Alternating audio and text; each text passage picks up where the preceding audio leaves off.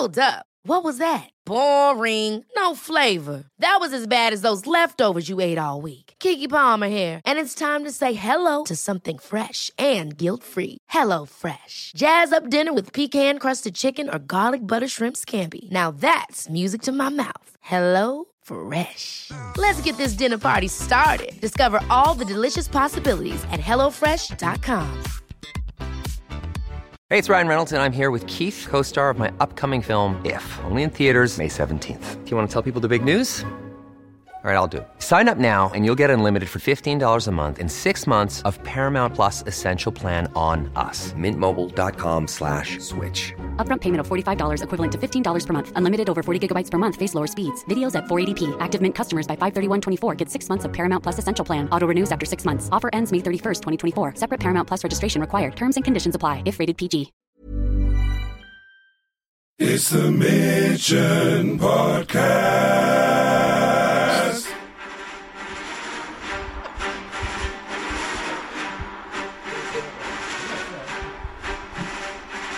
Dan, Dan, Dan, Dan, Dan Hong, Dan, Dan Hong, Dan, Dan Hong, Dan, Dan Hong, Dan, Dan Hong, Dan, Dan Hong, Dan, Dan Hong, Hong, Dan Hong, Dan, Dan Hong, Dan, Dan Hong, Dan, Dan Hong, Dan, Dan Hong. Hey, what's up and welcome to the Mitchen. It's a Sydney food podcast coming out of Mitch Orr's kitchen, his kitchen table. My name's Andrew Levins. My co-hosts of the Mitchen, Mitchell Orr and Mike Eggett, can be found at Acme or 10 William Street in the kitchen. Me, myself, don't cook. Enjoy it that way. Thank you very much. Today on the show, we're going to be talking about all kinds of crazy shit, but the fucking big news, guys. We finally did it. We threw that money down. They were asking the big bucks.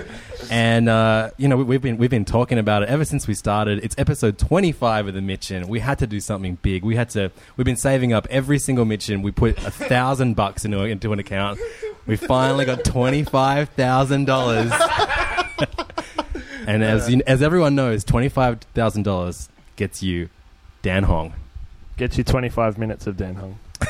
You! Thank you very much. The golden child himself can be found in Mr. Wong or Ms. G's, two of Sydney's most well-regarded institutions. And we got him, guys. We got him. It's big news. Big news.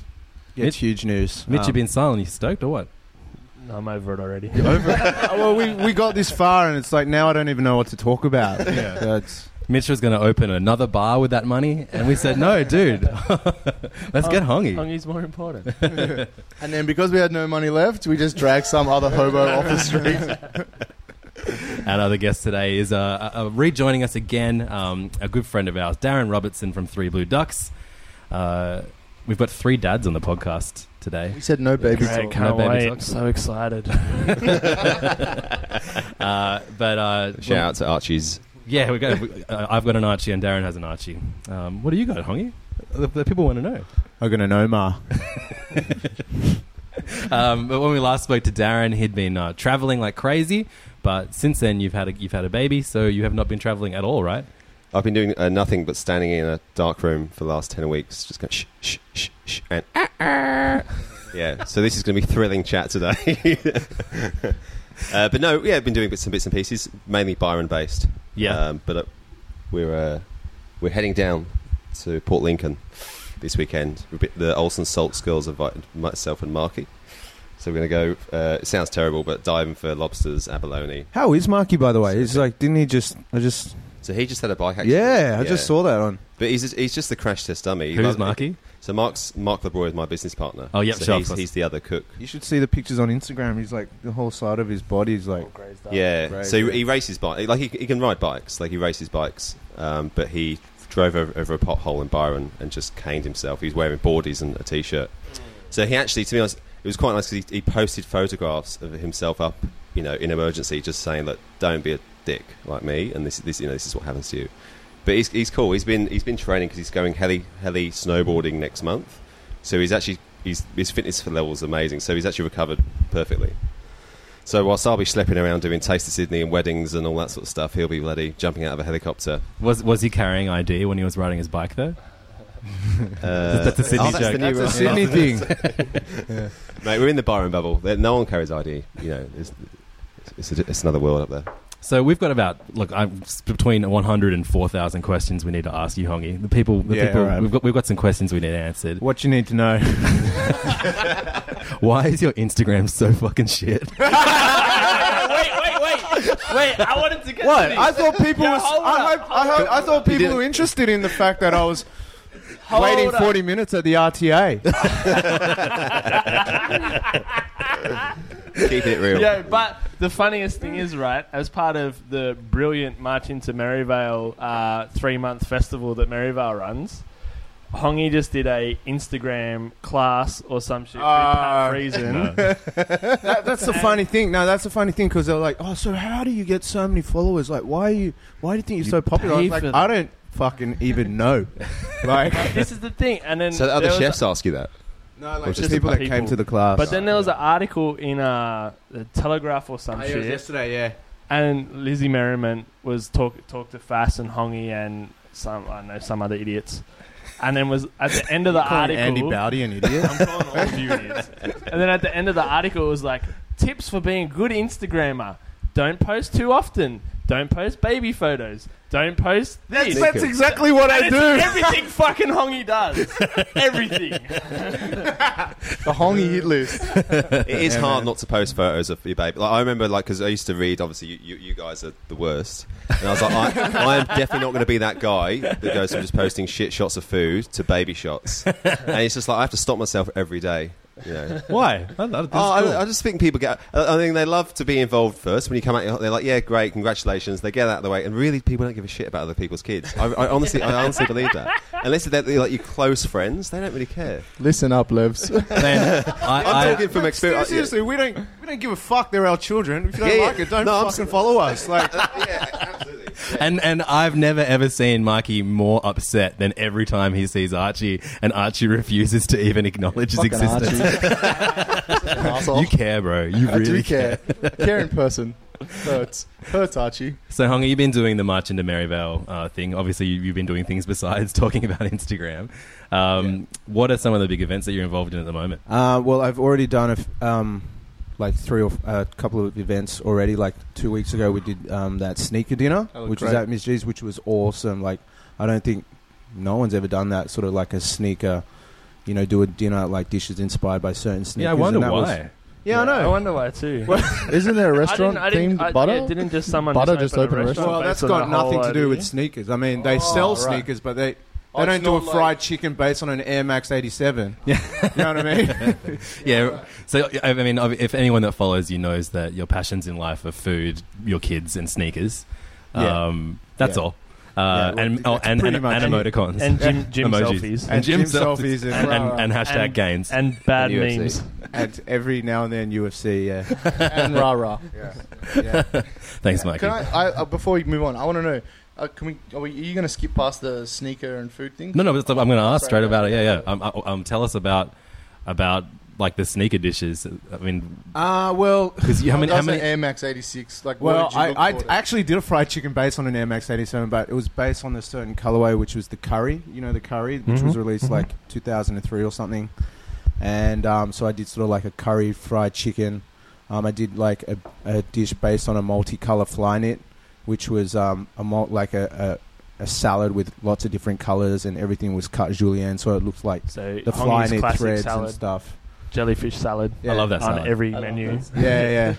And I did like a Yeezy inspired toothfish dish that had like, it created the patterns that were on like the sneakers. And not all dishes were inspired by the colorways. I had some snacks which were inspired by New Balance, which was sort of like, the thing about New Balance is the quality of the sneaker, and most of them are made in USA or the UK. So I did some UK and USA inspired snacks, stuff like that.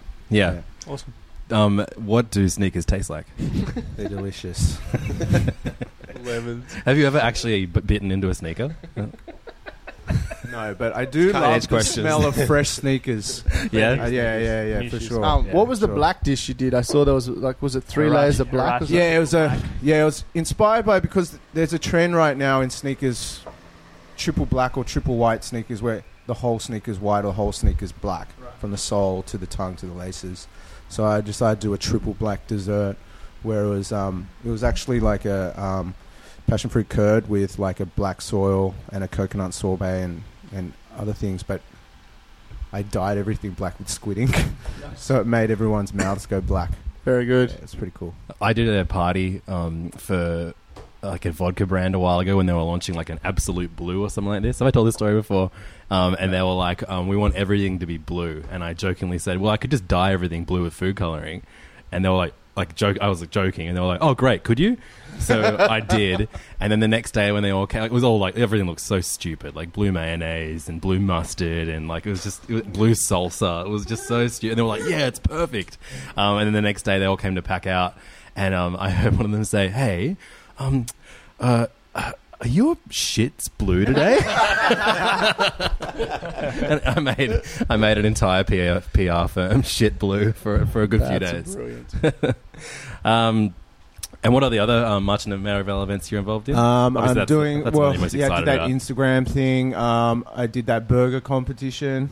But you didn't win that. I didn't Which you win, lost. which So was who won that? Pat won. You don't Pat have a won. very good record in Okay. burger competitions, Wow. do you? We could talk about that. We've talked about it on the Mission before. I look. I didn't want to win because the winner has to put their burger on at all the pubs. So like I don't want that responsibility. So is all the Merivale chefs competing to have the best burger? Was it? Yeah. It was like most of the head chefs that competed to do it.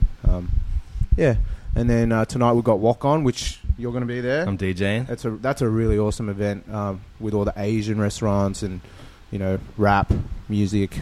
So that's pretty cool. And then on at Est on Thursday, I've got this really grand sort of fine dining thing with all the hatted chefs of Merivale. So that's Strady was prepping for. yeah, so that's pretty cool because I get to do something outside of my sort of what I usually do at Miss G's and Mr. Wong. So I get to use caviar, I get to use marin, I get to use fucking abalone, like really expensive shit. So you don't just get to eat it on Sunday like normal. Now you get to serve it to other people. Yeah, totally.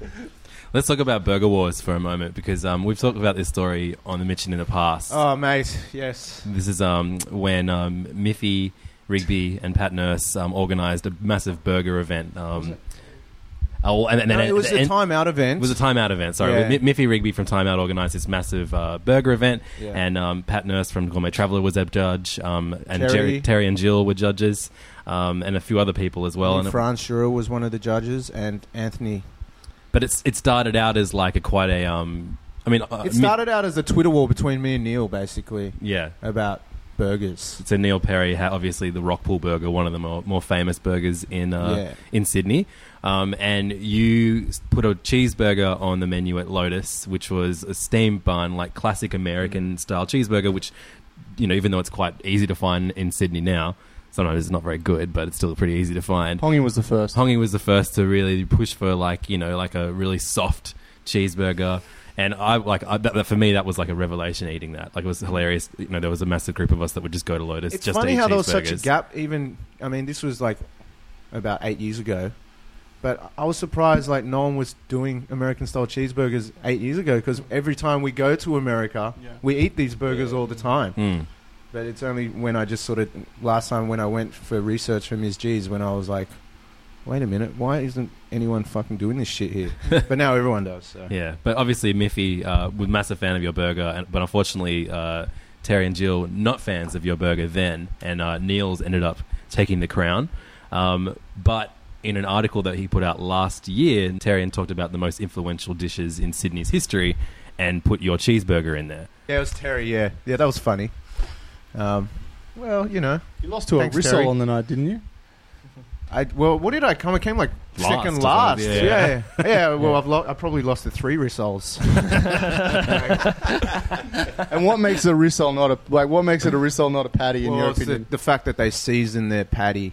herbs They in put seasoning through Onion. it. They add breadcrumbs. They add onion. They add Worcestershire sauce. They probably add ketchup. They probably add fucking every condiment in the pantry. That's it. That's a meatloaf. You know? Yeah, that burger, the Hong burger, that changed the scene, didn't it? I remember sat in Lotus with the loads of chefs. I remember Morgie smashing through about 6 or 7 of the things. And it just, That's right. Didn't you do like a competition? What was the surprising it took record? so Yeah. long. The record was like 7. Yeah, Morgie yacked after like 5. On the sly. But yeah, it's surprising that it took that long for that to happen. Oh, now it's absolutely now the it's norm, like you man. can't move Yeah. for that sort of style of burger. Now I feel like I want to go back to like the corner shop Aussie burger. Yeah. You know what I mean? Because so many people are doing the American burgers. Kiwi fish and chips down in Botany. They're the best Aussie burger. Yeah, you right. know. I always go to my local takeaway out in Gabby when I go. But the home. beef's always so Have a crap. burger. But that's kind of part of it, isn't But it? Kiwi fish and chips is sick. Okay. They're really good, and also out of the blue. Out of the blue Clavelli. Yeah, that's right. I love those They're a bit guys. French, I but always get the merguez burger. Yeah. you would. It's funny. You can get your cheeseburger still on the menu at the fish shop, which used to be Lotus. But I actually really rate Strode's fish burger. I would Yeah, say it's that's dope. one of the best burgers in Yeah, Sydney yeah, as well. for sure. Possible to get a good fish burger, Yeah. isn't it? Fish, When you get a good one, bacon, it's so good. jalapenos, so Yeah, good. and kimchi. Kimchi, He's Yeah. barramundi as well, right? Yeah, he uses barra. Yeah, real good it's burger. great. It's dope. Sorry. So you mentioned a food competition, burger competition. If you guys want to interrupt any of my hongy stories, I've got plenty of hongy stories. Are we just gonna fucking big up Maryvale this whole thing? Or what? Like, No, no, they this have a another fucking thing I like, whole PR department. We don't need to ride their dicks anymore. There's nothing to do with Can we go back to your list of jokes on hongy and just go back to reading I that got a off? question before we do any more Maryvale love. Yeah. So Oh, this March is in not Maryvale. March in Maryvale happens every year, Yeah. and every year you guys get dressed up in silly little weird. Yeah. What was your one this year? Prawn crackers. He's That was floating prawn in crackers, and my face, my fucking ugly mug is all the way up Martin Place on huge flags. Actually, I don't go into the city much. I want to know what your favourite one's been since you joined Maryvale. All the weird costumes The you've been naked in. one. well, the naked one goes down in history, man. Like we were naked. Yeah. That was the first year. I Which started with Maryvale chef has the biggest balls? Don't worry about the dick size, just the ball size. mate? I don't know. Just give Jowski the Pete title. Doyle, mate. Jowski's got enormous ones. What about the So one the where naked one's your favourite. No, I it love- was not my favorite. What's your favourite though? What's your favourite one? the burger headphones was cool? Yeah, that was pretty cool. I liked that one. I liked the one where my face it said no rules or something, and then, but you know, the superhero one was I'm so hilarious. yeah, that was good. I had That to wear was great. tights. That was really cool. But I mean, I'm used to, you know, doing these things. I mean, after being naked the first year, there's nothing I can't do. You know, really. Do you have to sign? Is it part of your contract signing that it's like there's a clause: do stupid shit you don't want to do for much in Maryvale promotions? You have to fucking wave away all your rights and just do what you're told. There should be. I don't work with animals. Next year you should nominate what another chef gets to do. So you should get Jordan and make him do something really weird. And then- Oh man, Anything I just mean, to stitch I want to. Jordan I up. mean, the thing is, Greeno wasn't a part of this year's one. Yeah, right? that's what we were all bullshit. waiting I know, for. Too. man. Bullshit. Everyone was waiting. for Greeno that needs too. to be naked next year on a bike. You know, he likes riding. no seat. Yeah, naked. too far. Too far, Mike. So I was going to talk about hot sauce because you mentioned an eating competition earlier, and it reminded me of a really great hongy story, which is you imported the hottest hot sauce in the world. Yeah, it was one of. I mean, it was 5 million Scoville units. You bought it off Pretty eBay, hectic. didn't you? Yeah, I bought it off eBay. And it had like a fucking gun on the package. Yeah, or a bullet you or have something one with drop, skull. and you can't do anything for like an hour. That was So the El Loco You, stitch shops. you brought it to Halfway Crooks, my party, and it was towards the end of the night, and you brought it out, and you were like, hey, Levins, try this. So I put some on my finger, and I tried it. And I was like, oh, my God, okay, I know all I need to do is just keep my mouth open for half an hour, and I'll be fine. And then I wiped my eyes, which were watering, and it was on my finger, and I was just in immense pain. My whole face was, like, sweaty and swollen up. But then you ended up using that hot sauce in a taco eating competition. Yeah. And didn't you have like staff that had to go home because they were so ruined? Well, it was good because like people couldn't eat too many. Like the people that won the competition only ate like 5 tacos because they were so hot. But Keep his food costs down. as a joke, I was like, "Do you want to try them?" to the staff, and I'd put like one drop on their finger and they'd have it, and they'd be like having stomach aches, like curling over. It was pretty hectic.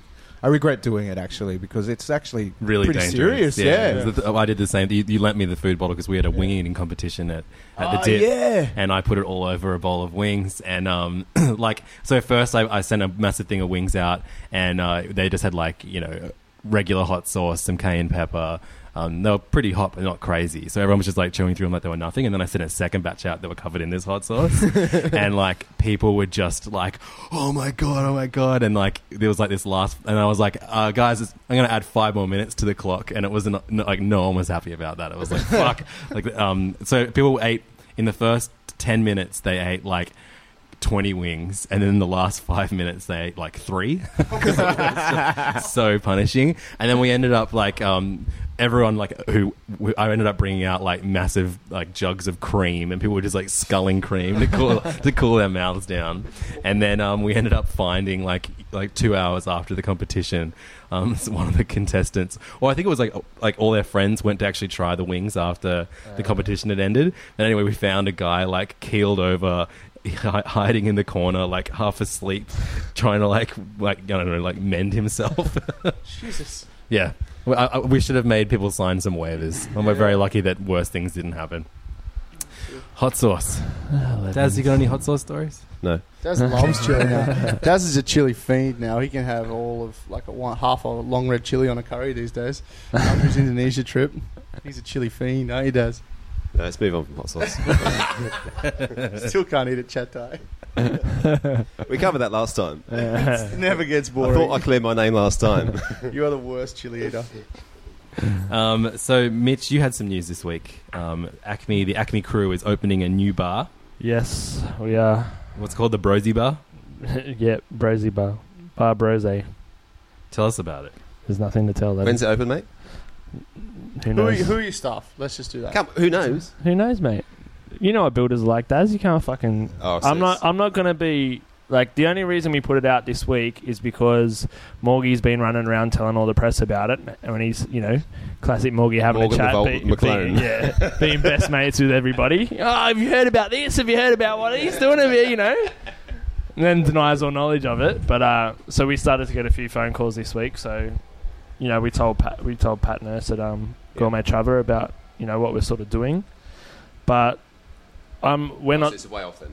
It's close, but we're not the kind of people that go, it's going to be open on this date. Yeah. And then the builder's going 3 months down the track, you're still not fucking open, So we're not about announcing something 6 months out. We'd rather open and then announce it. Yeah. So, it's going to be a wine bar. It's in the old Passage site. It's going to be nothing like the Passage is dead. Forget about it. It has no recollection, nothing to do with what the Passage was, aside from the fact that Ed and Andy are partners in the business, as Acme is, and Annalise Gregory is a partner in the bar as well, and she's going to be doing the food, and it's going to be natural wine, and it's going to be fun times. Awesome. And that's it. So we normally do a segment on the Mitchin called Shit Chef's Tweet, which is a really hard to put together segment because chefs don't really tweet. No one really tweets anymore in the food industry. Hongi, you've featured quite heavily in Shit Chef's Tweet in the past. Well, are you talking about recently? No. I dig deep because you have some fantastic all I stuff. tweet now, I just retweet people like going, I had the best meal at Ms. G's. I just retweet. But the person at the table that said the dumbest thing this week was not Hongi. In fact, it comes from the Gourmet Traveller article about Bra Brosy. And the name, given that the restaurant won't be particularly rosé focused and will be predominantly staffed front and back of house by women, Bar Brosy, I'm just going to call it for that for the rest of my life, seems a little misleading. Maybe it's only temporary. I only put hoes before bros, says Mitchell. Did you really say that, Doug? Yeah, it's very out of context, though, from the conversation that Pat and I had. And, of course, he used it. But the name is not temporary, and it's got nothing to do with bros or rosé, but it's more a reflection of the same as Acme is a reflection of the four of us. It's more a reflection of us continuing to do things the way we like to do them. Yeah, and it's all about your new about partner. the family, and AG is one of the bros too, and... it's not a boys' club. It's not any of that shit. Like, we have a massive female staff, and all the people of responsibility at the new place are basically female as well. So, yeah, it's just the same as Acme. It started off as a joke, and the more we say it, the more we laugh at it, and the more we like it, and that's why it is what it is. So, I think it's important to clear that up too, because there is that. Do you know the American culture, the brosé culture, or the frat boys? that go out smash brose. It's like real. Yeah, but it's like a big piss take as well, right? No, But they make fun of it, Like yeah? I'm just saying, don't. So like, make No, sure no, it's no. very clear that there's No, no it's very association clear. because they're No. like they're fuckwit kind of. Yeah, but we're not American frat boys, so I don't think we have to fucking worry about that to start with. Yeah, and plus it's all about the new people, your new business partners: Barbara, Roland, Olivia, Sally, Imogen, and and Edward. Where do you, it's not. There's no Imogen because there's no I in it except for when Yeah, you Brosy. say it. Fucking idiot. Barry, Angus, and Rob. Daz, how's Byron life going? No one cares. That's thanks. Oh, all right, moving on. Byron's been hectic. Like we turn a year in Easter. My first year in Easter. It's still cranking. We've had a few issues with council and stuff. I think we've been we've applied to extend our DA. So we've had to in the meantime we've had to cut back on a few seats and stuff like that. The whole thing, like it's such a big ambitious project. To be honest, most of the year has just been dealing with stuff, with just politics and a lot of good stuff and a lot of really difficult issues. So it's still standing. It's still it's been very well received. The locals are coming back. We've had some great write-ups. I think Byron's had some great write-ups globally. Like it's really exciting. And there is some. I know you guys think it's stuck in the sort of 70s, and it isn't exciting to say Sydney and Melbourne, but there's some great stuff happening. So yeah, we've got the team's rock solid. We're actually looking at probably coming back to Sydney and opening another joint in Sydney. Like I really do miss. Byron's amazing, and that's certainly very much home. But I miss the cities. Like I love Sydney. I love Melbourne. And going between Bronte and Byron is cool, but I still want to sort of grow the collaboration and open something else in Sydney. So we're kind of working on that at the moment. So we're close to signing a place. Yeah. So you obviously got the 3 Blue Ducks in Byron and the one in Sydney still. Yeah. Hongi, at the moment you've got Ms. G's and Mr. Wong. At one point you also had El Loco in the mix as well. How do you divvy yourselves up among different venues that you are head chef at? Well, for us, there's 5 business partners at the moment, and 2 of us are chefs. So yeah, we go between each place. And to be honest, and I'm not going to pretend to anyone that I'm bloody in the kitchen 24/7. Like we've got Sam Orlo runs our restaurant, in Byron when we're not there, and we've got Laura McKenna runs Bronte, and we just Mark was there last week. I'm in town for a couple of days this week. But it's just growing and nurturing and training the staff. So it's all about staff. Sorry.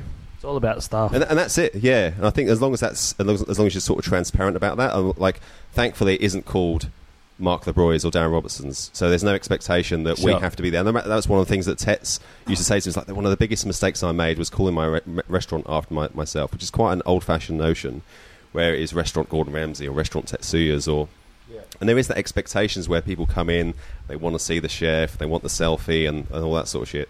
But if it's just called something else, Mr. Wong, Miss G's, or Pinbone or whatever, and I think it's just you can distance it's not just about one demigod that's behind the stoves and what he says is the right way. So that's kind of cool. So it's just good because it's the Ducks.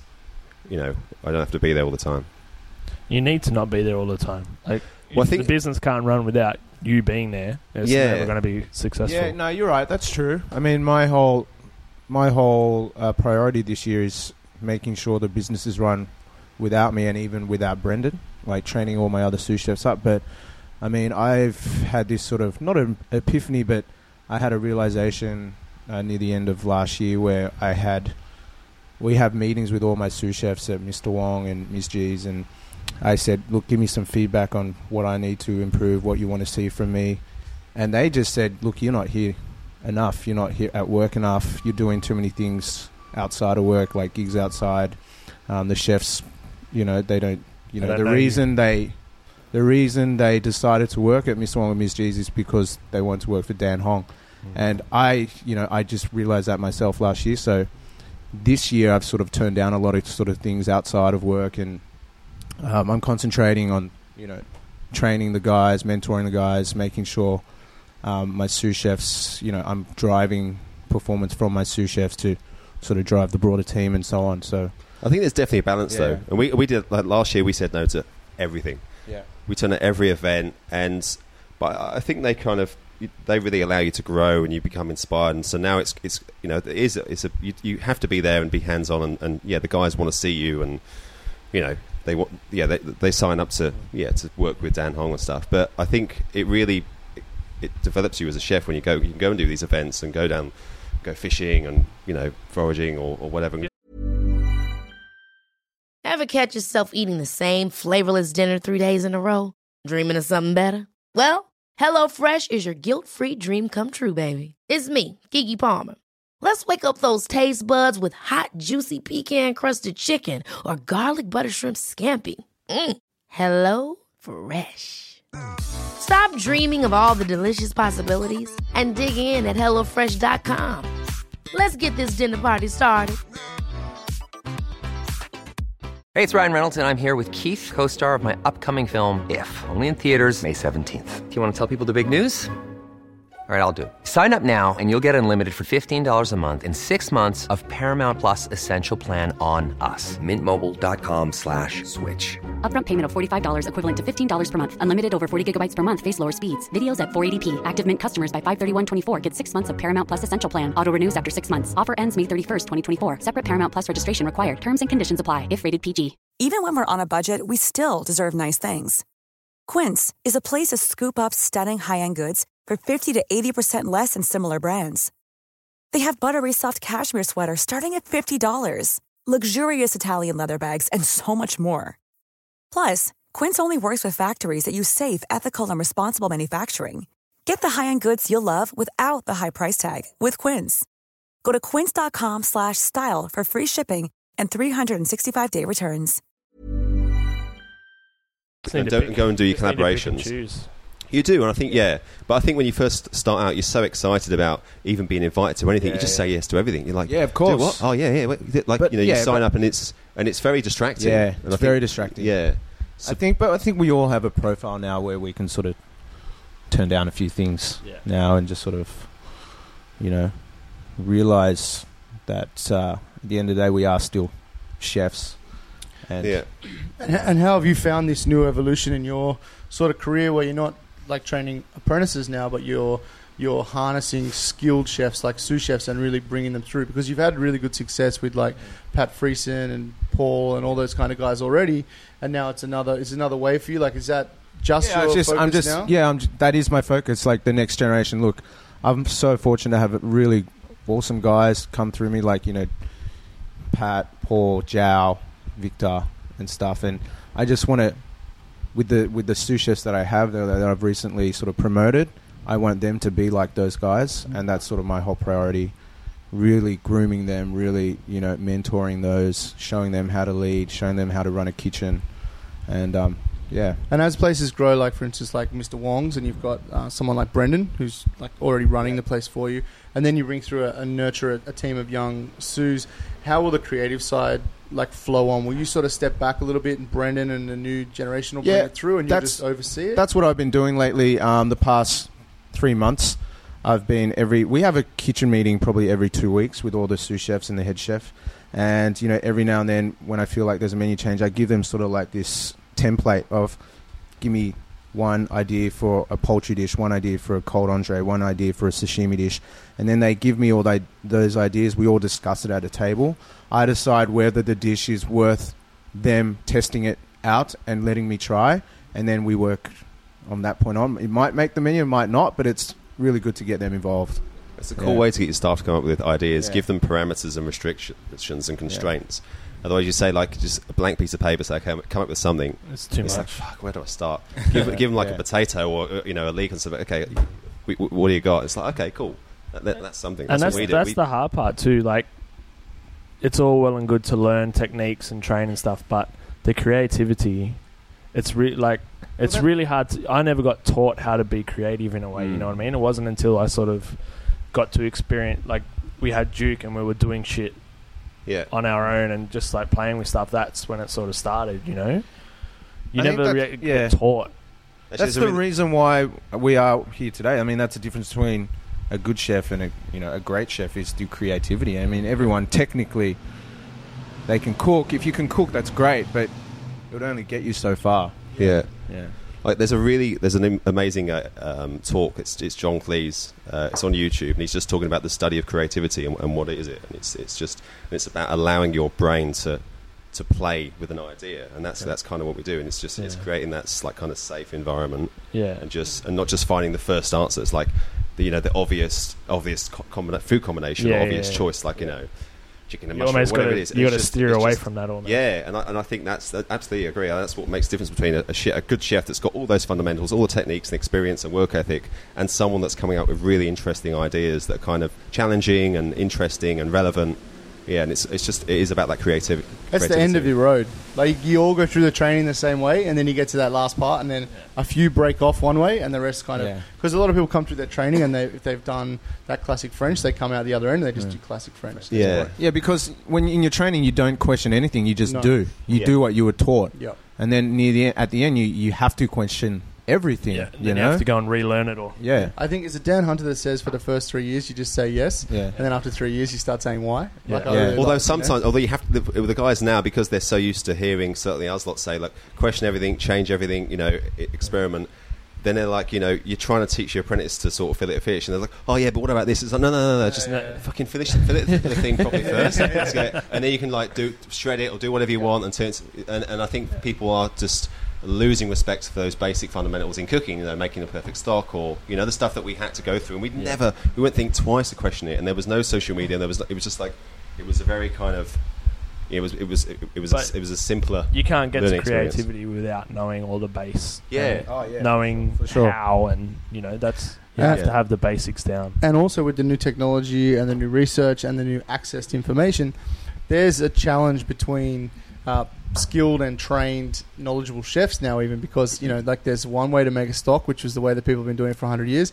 Then there's 2 or 3 different ways to make a stock. Some people use pressure cookers, some people do the all-night boil, other people believe in the 1 hour cook.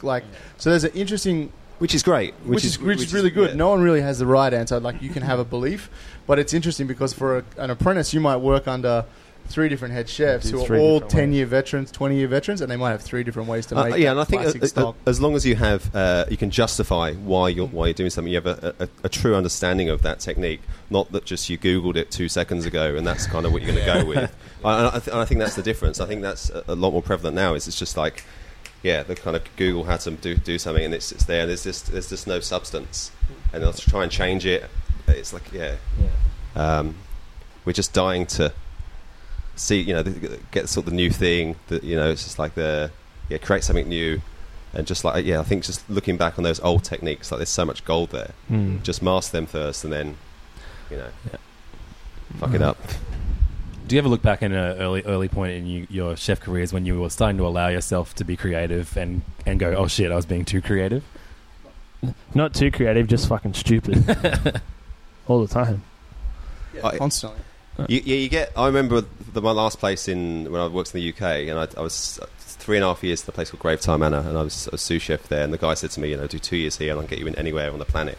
So I was like, all right, I'll go to. And I thought I was the best chef in the world. I thought I was amazing. I was like, all right, so nothing's changed. I'm going to go to French Laundry or Tetsuya's, and then I got to Tetsuya's and had 2-week trial, and it was like miso, kind of dashi, soy, all this stuff I'd never fucking used before. So I'm from Kent in the UK, and I was just like, I just felt like it was another language. And I think they're really important steps as a cook as well, just to throw yourself in the deep end. That's a funny thing, because when you're an apprentice and you become a star apprentice, like a protege to your head chef, they build you up. And you're like, oh, I'm the best apprentice. And you go to a new restaurant and you're like, I'm so shit. It doesn't last long. You're like, oh shit, I'm going to keep my mouth shut here.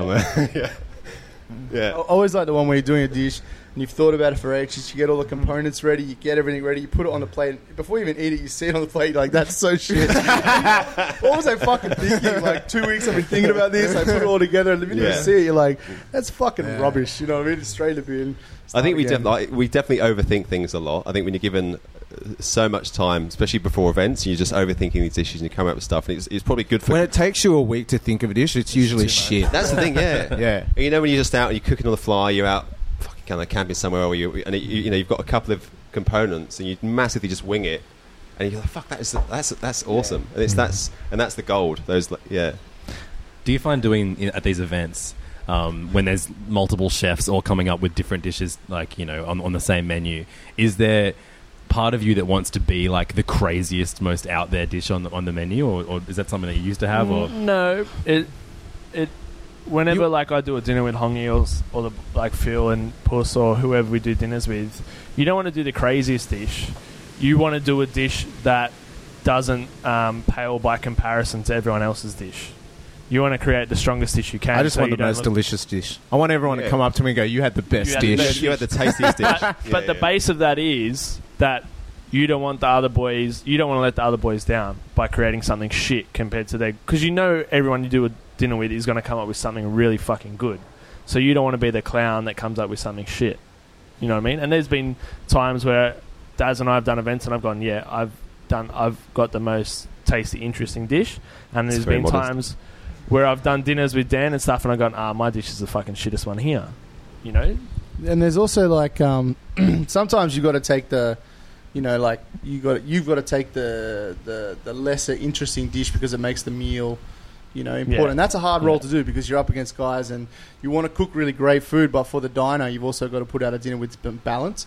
You know what I mean? So you don't always want to take. It's got to be cohesive. Yeah, and the dinners that aren't are the ones where everyone's trying to outdo themselves. I fucking hate those. Well, Six people turn up. It's bad for the diner. It's Is that everything's just challenging. Everything's a high point, and it's just like Those dinners always happen at like, you know, like those food festivals like Noosa or, for example, like Margaret River, because they just bring all these chefs together and go, there's no this is what they're collaboration. doing. No one's asking what each other's doing. I think And then you get there and it's covered sort that, of... didn't he? Yeah. I thought I read an article a couple of weeks ago, and he kind of had a good couple of points it there. ends up being a shit fight because the menu's not cohesive at all. No one knows what each other's doing. No one cares what each other's doing because usually you're put up with chefs you've never even met before. Yeah. You know what I mean? Like internationals and stuff. I think a lot of the last few events we've done is there has definitely been an emphasis now on spending time with the other cooks before you've even decided to really finalise your dish. Because more often than not, you rock up to a place, like you say, with your box of tricks. You turn up, you put it in your fridge, you kind of have a couple of drinks, briefing, and then you serve what you prepared. And it's just, sometimes it works and often it doesn't. Yeah. And it's not really... It's the worst representation of you and your style and your restaurant. Yeah. And they're always the most expensive events. Yeah. They're built up and you're just like, shit, that's not what we're about at all. Like, that's... we usually go with like our technique that we want to show. It's simple, a real chefy technique, and it's not really for the diner so much as for in the kitchen. And it's like, I think I'm always happy if I pull that off. You know, whether it be one type of dressing or one type of sauce or one type of like technique, and then I want the chefs in the room to kind of go, that was really fucking cool. I'm really happy if they take it with them. I like to take one thing or two things from the people we work with. But that's pretty much it, because otherwise the dinners I always find are way too intense. You know, the dish itself needs to be just a nice, easy. I don't want crazy, out there, weird food, because I think it just, you never know a lot of the times what you're cooking either side of. You know what I mean? So if you do a nice, tasty dish, like Hongi said, it goes with anything. You know, if you're trying to confront people and shock them, then you really want to be in control of 6 courses. Because for me, if I'm going to shock someone with a course, I want to have some stuff on either side of it that they can to lead them into it and chill. You know what I mean? It, then send them something really fucked up, but I want to be in control of it. Because if I send something really fucked up and the next dish is really fucked up, then the thing is too, you want to make it as easy as possible on yourself as well for the service and stuff, because half the fun of doing those events is hanging out with everyone and talking shit in the kitchen. Oh yeah, and so much great stuff has come from, like I've spent certainly in Sydney and Melbourne, from these collaboration pop-up dinners. I think like, it's such a strong scene. It's still now. Yeah. And you see what it's done for, you know, a lot of us. Yeah. We're building those bonds. It would be silly of us not to bring up Toys, the Taste of Young Sydney events, because that's where I met all you guys. So Taste of Young Sydney was a bunch of collaborative dinners. God, it was like 6 or 7 years ago now. Probably longer. It's like 2008, 2009. And it's where I first, Darren, Hongi, Mitch, and then Morgan McGlone. And Adriano Zimbo. That was the first lineup. Yeah. And then he kind of added different people that have been involved in the podcast or the Sydney food scene in various events past that. But I mean, what was it like meeting? Had you guys obviously a few of you had worked at TEDS together, but we knew each other, but we weren't. I mean, me and Daz were pretty close, I think. But I mean, that's where I knew Morgan, but we only started to get close when he wanted to do toys together, actually. Yeah, I think me and you were already mates. Me and Hongi were already mates. Yeah. I was mates with Zumbo. I didn't know Morgs and I didn't know Daz. We're still at growing that on each other, stage. aren't we? Yeah, we're still working a few things out. It's complicated. I think it was a really important time for me because I was just sort of leaving Tets, so I'm cooking, Tetsuya's food for 8 years. And I was like, when you first started experimenting with quail eggs. I was like, what am I Table going to do sessions. now? I had no idea. Like it was like, fuck, what can I get? I'm Confi ocean trout. So I was like, I'm not going to. Obviously, you're approached by a lot of big hitters when you finish a position like that, and I just wanted to just kind of pursue the whole pop-up thing. And the toys came at a really good time. I went for a meal at Morgie's place and fucking really liked it. And it was right place, right time. Twitter had just kind of got onto the scene. Yeah. And so we kind of checking out what other chefs were doing. I was mates with Hongi. And then after chatting to Morgs, it was like, okay, let's put this thing on. And that was great because we actually did spend time. We'd go out, we'd socialise, you'd go out at night and you'd just talk about fucking, like we do now, like just talking about food and ideas. Yeah. So I think I can remember all of your dishes from that first one. So I remember you did one called Darren, you did one called Three Little Pigs. Was that you? Yeah. And it was like a pig's ear, a pig's tail, and a pig's... Yeah, using bricks, hay, and what's the other component in the Three Little Pigs story? Wolf. Wood. Yeah. Yeah, and then Hongi, you did... Was it the first one you did the Notorious B.I.G. one? Yeah. Was that Shot in Faces, was it? No, that was the second one. So the first one was, it was The Life and Death of Biggie Smalls. It was like, it was fried chicken and watermelon. Oh, boy. Pushing boundaries. I did a bubble tea. Yeah, I was going to say, I was going to get it right. It was a bubble tea with tomatoes. It was almost like it's like a starter kind of savoury broth with cold kind of peeled tomatoes and tapioca. Yeah, that was mad. Yeah, they were fun dinners. But they were definitely, you guys, like, you were definitely pushing the crazier side of yourselves in those dinners. It really did. I mean, we just thought we'd do it for fun, like, but it really did sort of get us a lot of coverage, didn't it? Yeah. Like, it's sort ridiculous. of... It started to change things. And it inspired a lot of other guys, young guys, like... I suppose Isaac. Yeah, it inspired Young Turks. Yeah, I was from where, sir? Clove Club in London. We were in Paris at Omnivore, and he was doing a talk on stage. He was like, "Fucking just mention the toys." It's like, we come up with this, come at Young Turks because these crazy guys doing the toys in Australia, and it's just like I'm so proud to be like even part of that. For those like Young Turks were sick, and for us to influence those guys, like that's amazing. And it influenced Young Turks was Isaac McHale from Clove Club now, James Lowe from Lyles, and Ben Greeno. Right. Crazy. So like 2 Michelin, 1 Michelin, and a chicken shop. the soon to be naked in the Merivale calendar, Ben Greeno. But yeah, it was. Yeah, I think it was right place. It was like it was before. Yeah. It was just as pop-ups were starting to kick because no one was really doing pop-ups. It was social media. And it was still the old guard that was getting a lot of the press. I mean, now it's normal for a young chef to sort of get, a bit of press from... Yeah. But it definitely wasn't back then. No way. Like you knocked the door down. Yeah. It was all about the ex-bank boys back then. You know what I mean? And fair play because they were all running. It was like all of those guys. Like I think all of the restaurants are shut now. I think every single one of them. I think Four and Ham was the last one. Four and Ham was the last one. I think that's right. Yeah, that's the last one. They were the bank boys, and they were the real like. That was the legacy from Bank, and now it's gone. Except for their generation, they've trained. But I'm talking just purely from the guys that worked at Bank. And then you guys were kind of like the Tets, the Mark, and the Rockpool kind of crew, kind of all getting together. And Mitchie was from somewhere else, but just hanging on. You're just hanging on the outside. Riding coattails. But that was the first time that generation had really pushed the door down and taken some media focus. Well, we were just thinking about reading about just the same, like the sort of the old school guys, and like no disrespect as well, like with total respect for Tets and Neil Perry and Manigan and stuff, but it was always and there was like there's so many talented chefs in this city and there's some great stuff going on. But no one knows what So and that's kind of, and it did sort of. We're very lucky with the coverage that it got. And full credit to the old guard because those same guys that you were trying to knock off, or not knock off, but knock off out of the media. Are still going like Ted's, Neil Perry, they're doing great stuff. Like Neil's got Neil. It's made them step up and reevaluate what they're doing. And Neil opened a burger joint that sells hongi burgers. Do you ever? I think, Mike, you've talked about it before, but now we're kind of in the position of. Those guys in a way, you know what I mean? We got 5 years, boys. Would you mean we're now the bank boys in a way, right? Well, that's I mean, in the media and that kind of thing. We're the ones that the media calls and stuff, and that's where we worked and we fucking pushed to get to this position. Yeah, but I'm like me and Mikey talked about who's knocking on our backs. You know what I mean? Like who's coming up trying to push us out. Yeah.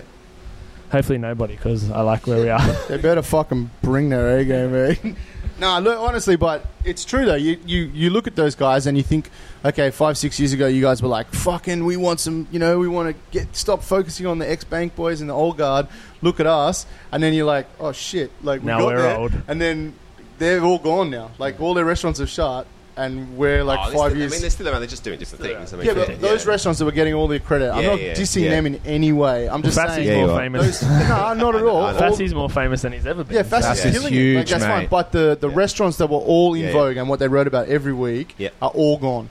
It's just an actual. You got to look at those things and be realistic and go, what am I going to do in the next 5 to 10 years? But the scene's changed now. Like street food, casual eating, breakfast, fucking pop-up bars are getting as much coverage now as the three restaurants. People don't want a Volute for an amuse bouche. No. I'm not saying there's reasons. There's obviously reasons to happen. What I'm saying is, if you don't acknowledge that will happen, or even you can't change it. Like eventually you get to like 40. I think you've already turned 40. Well, I'm 49 next week. Again, you start losing your relevance from 21-year-olds. 21-year-old chefs who have been training for 5 years, coming through, who are watching Instagram every night, who don't have babies, who are pushing the guard. They're going to move up and take over. Yeah. So just be happy in the next 5 years to knock off what you want to knock off. I think it's kind of absolutely 100%. But I think with us and Mitch is doing now, like he started the Acme, now he's gone Brosy, and I think there's real.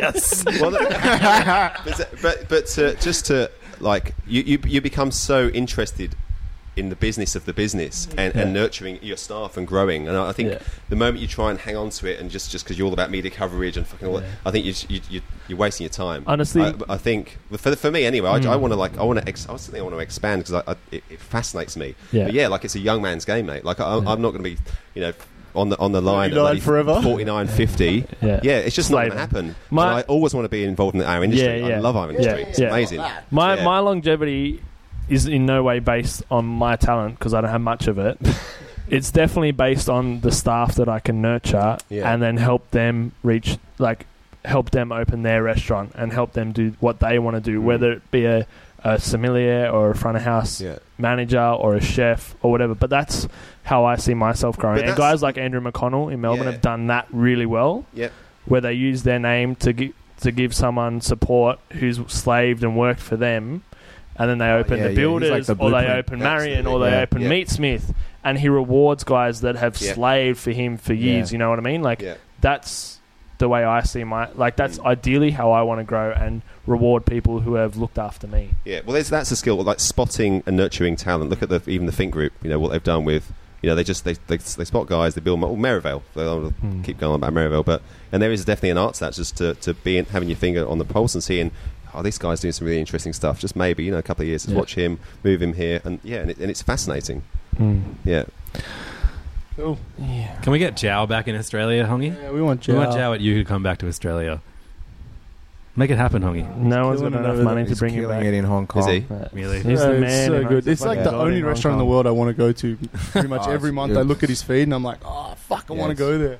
What's it called again? Holy Fook? Holy Fook. Yep. Holy Fook. Holy Fook. Yeah. We should give a little shout out to Pinto. Pretty big. We just got a shout out, dude. Yeah, 14.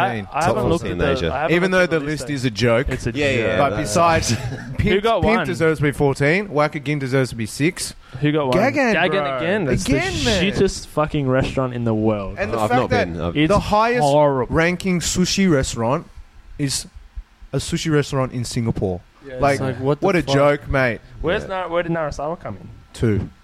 Fuck. There's no way Gagan's better than Narasawa. So anyway, Dave Pint, Burn End Singapore. It is fucking great. Super happy for I you. go there every time I'm in Singapore. It's always the best the meal I only have reason there. I wanna Besides go to like the Singapore. hawker places and stuff, like the best sort of nice restaurant is Burnt Ends. It's the best. Like I love it. Well, we were there not long ago. And we've got a little feature in Delicious Magazine. Check it out too about our time in Singapore. But this month, is it? Yeah, this month. This month it's really good.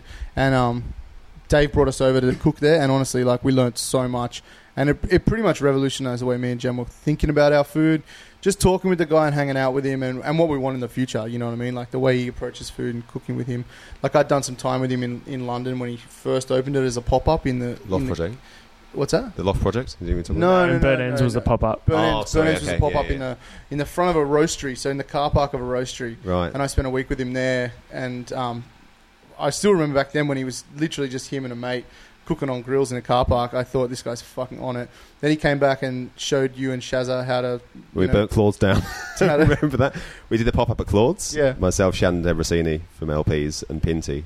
And I think we did a couple of things. So, first of all, we used, without asking, all the antique plates from upstairs. Oh, yeah. And we did some sort of ploughman's thing. And then the other thing, Pinty he did this amazing beef dish, but he was fucking burning wood out the back on a Weber all day with all the doors and windows open, so the whole place just reeked of smoke. So Chewy came in, and you can just see the blood disappear from her face.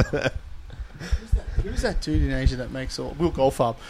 Pinty did a dinner at Goldfarb's place, and he's like, I just want to put a grill out the back, and Will was like, yeah, do it. Nearly burnt the restaurant down, like caught the roof on fire, like set the place on fire, and they still did the dinner, and I think Goldfarb's killing it. So it's like everything in Bali is made of like straw and shit. Pinty did one of his big fucking... He makes huge fires with huge logs, so that then it makes big embers and big coals. So he had this fucking thing like roasting, caught the whole fucking. And Goldfarb was cool about it, apparently. Yeah, he was totally cool. I think he's money Will. So he was just like, mate, I'll build a new hut.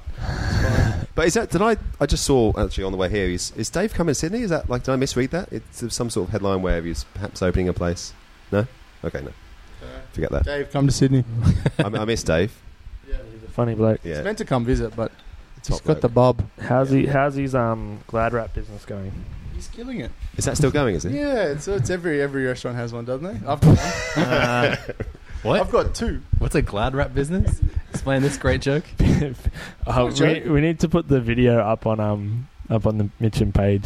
But Pintos invented a new Glad Wrap box for you to put your Glad Wrap in the restaurant to keep it clean. So in most kitchens throughout the world, if you get Glad Wrap boxes and you don't wrap them up in masking tape, they fall to pieces after about 2 weeks of being kicked to death. So he invented this plastic like bomb-proof Glad Wrap box. Quick one for the chefs. Foil in or out of the box? Foil in. Everything in the box. In, for sure. If you drop Clean? foil, you... Clean, I keep in now Clean? too. Everything in the box. In. But the thing is... Bake? Glad Bake in? Yeah. In.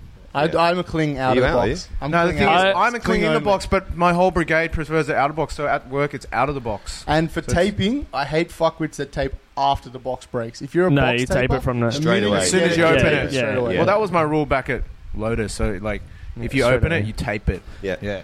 I'm in the box for Glad Wrap now because of storage. Like we have to keep it up on I the have a top really shelf, good and if you technique. drop it and it's not in the box, you fuck the whole roll. Right. So we've got to keep Who it in the keeps box. tinfoil out of the box? No, I don't know. Do you ever drop I've got a really good technique for taping the go-between box. Yeah, It's go really between good. boxes even worse. What's a go-between box? Yeah. Go For between anyone is in Melbourne, go clear between's the cool plastic. shit you guys don't have. It's like plastic sheets. Plastic Yeah, why sheet. doesn't Melbourne have it? Cause It's weird. I don't know, electricity or something. I don't know, power. So what's the funding. technique?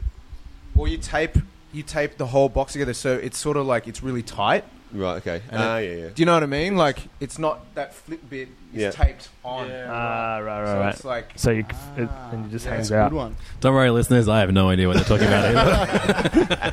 This was the Instagram version of posting pics of your baby. This is chef talk. This is good stuff. No, it is good stuff. I just have no Okay, idea. who ties their apron at the front or the back? Whoa, back. what a Front. question. I'm a back too. I'm I'm front back. because I'm skinny. I'm getting a bit of a belly now. You're new now. Yeah, but he's been fat for a long time, so he's used to tying it at the back. Well, I'm a I'm fatty, still so back, I'm a however. back person for sure. I'm front, front. but I just try and hold the gut in. Berkey's, cork or no cork? Cork, man. Boston's for Berkey. life. Yeah, Boston's fucking for oath. life. I can't stand And plastic not even the cork Boston's things. that seal at the back. I'm No, like, no, that's not a chef shoe. Yeah. That's a weird. But I fancy wear- but that Swedish actually dress is shoe. the chef's shoe. No, that's a version. Swedish dress shoe. I don't care what anyone says. I wear- it's got a heel. It ain't a Yeah. chef shoe. I have to wear orthotics in the kitchen now, so I wear runners in the kitchen with orthotics in them. You only stand up for an hour anyway, so. You can give or take, you know. I'm trying to get on that Daz sort of Daz schedule, you know.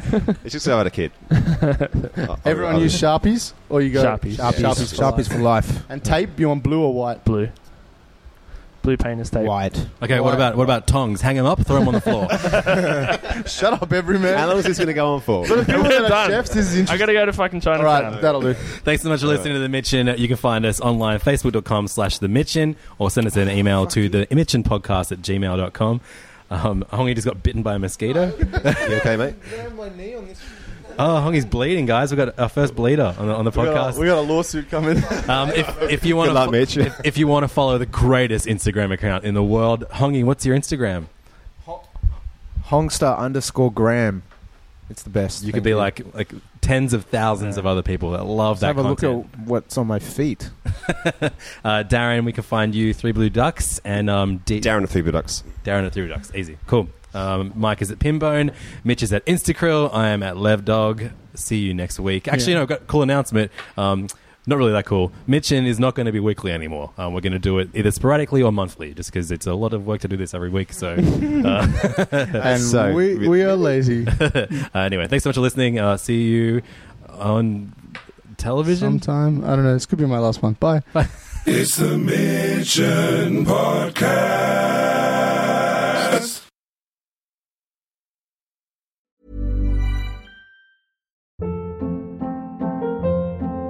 Hold up. What was that? Boring. No flavor. That was as bad as those leftovers you ate all week. Keke Palmer here, and it's time to say hello to something fresh and guilt-free. Hello Fresh. Jazz up dinner with pecan-crusted chicken or garlic butter shrimp scampi. Now that's music to my mouth. Hello Fresh. Let's get this dinner party started. Discover all the delicious possibilities at hellofresh.com.